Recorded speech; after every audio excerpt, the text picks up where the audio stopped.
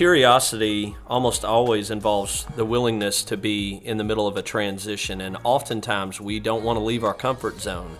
So if we become curious about something, there's a possibility that we may find ourselves moving to another city or doing something we haven't done for the first time or starting a business. And a lot of times I don't think we want our curiosity to go too far, because if it goes too far, it may mean that we have a change coming. Hebrews 13 has been very impactful in terms of promoting this idea of going outside. But if you jump up a few verses before verse 11 into verse 8, it says, Jesus Christ is the same yesterday, today, and forever. And so in the midst of his call in our lives to be curious about what he has for us and where he's leading us, we can always be assured that the truth stays the same and that Jesus Christ is the same. So wherever he calls us, he's got a great plan and a great purpose in our lives. Rachel and our family are in the middle of that kind of season right now where we're actually moving, where we're actually readjusting some of our plans, figuring out what does it look like to raise our children as they get a little bit older. What does it look like to have a growing business? And how do we scale that? And how do we take advantage of the opportunities that have been given to us, not for our luxury, but hopefully that we can leverage them for the kingdom.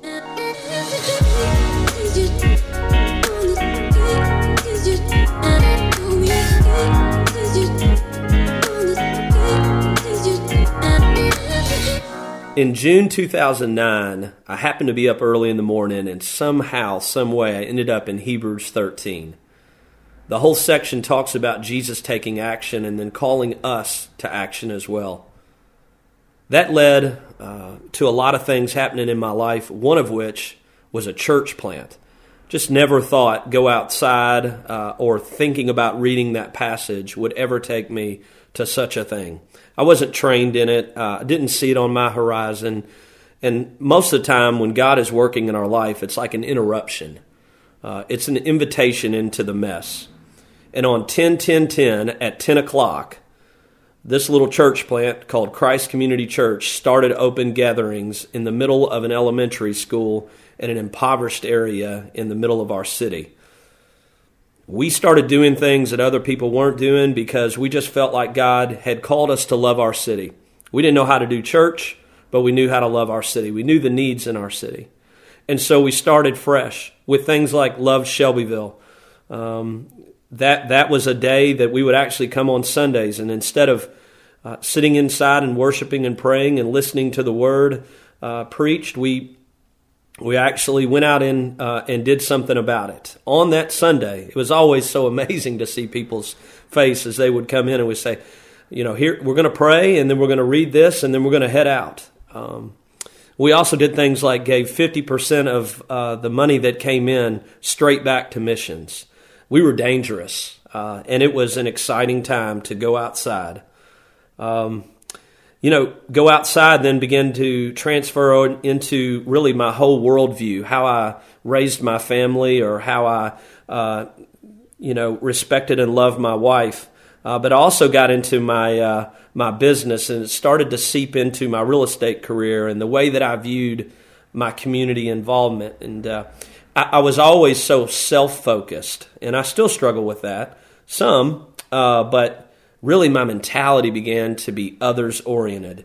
And so while I was professionally working, I saw the value really in having a personalized approach, a relationship-based approach. And so we went outside into the public places and into the marketplace with the message of go outside through our business. In 2016, a book was published named Go Outside that I was the author of, and it was an amazing time to just explore. Honestly, for those 5 years that I was a lead pastor, really it was almost like self-therapy to just write down some of the stories, to think about the vision, to be able to articulate it and share it with others in an encouraging way. We had a group from Austin, Texas come along beside of us, the Fed agency, who helped us actually take what was a horrible manuscript and turn it into a book. I mean, it actually looks like a book. And I'd already won at that point, but little did I know, I'd meet a guy named Philip Devine, and we would spend the next couple of years doing a podcast together named Go Outside, and it was an amazing time. We met so many people. We actually were even in the Lieutenant Governor's office here in the state of Kentucky having a podcast episode. So my face was red and I was sweating, but we had a great time just exploring what it meant to look like the outside showing up in so many other people's lives. You know, the essence of going outside is centered around the idea that Christ needs to be glorified. He is the high priest of the church. He is the one that gave his life for our benefit. He's the one that deserves all the honor and all the glory for anything that we've done. We've always stood firm on the idea that the gospel didn't need to be reshaped. Our methods may need to be held loosely, but the truth was always the same. We believe that Jesus gave his reputation and his privilege for us by bearing our disgrace, and we should model that as everyday people in our everyday lives. We also believe that God called us inside, into his love, so that we can take his love to those on the outside. Just like we were. We were in need of someone to clean us up, to help us up, and he did that for us.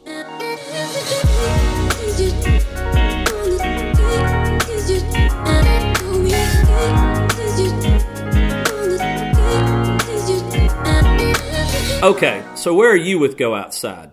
And where am I with Go Outside? It's just the beginning of the journey, I feel like. You say, well, you've been in business for 20 years and you've been doing this Go Outside thing for 10 years or whatever it's been. But I feel like the rubber is just starting to hit the road. I've got so much more to learn about what it means to bear disgrace joyfully and to continue to declare Jesus to others. You know, that's where we're hoping this set of resources comes in. And that's why we've done it all this time. We hope that we've celebrated and shared stories of service that have compelled you, and truly that we hope that you've been compelled by Christ to see what it means to go outside and to celebrate that in other people's lives. We've also done it for fun. We did it to learn, and we continue to do it to grow and affirm other outsiders in their effort to go outside. So you say, what's next? I don't know what's next. None of us do, if we're honest. But our next step and our family's next step is to continue to go outside together. We realize that caving in and staying put is not an option. Take this opportunity to thank Rachel, to thank our kids, to thank our church community, to thank our community where we live. We've all been on a journey and you've been amazing so far.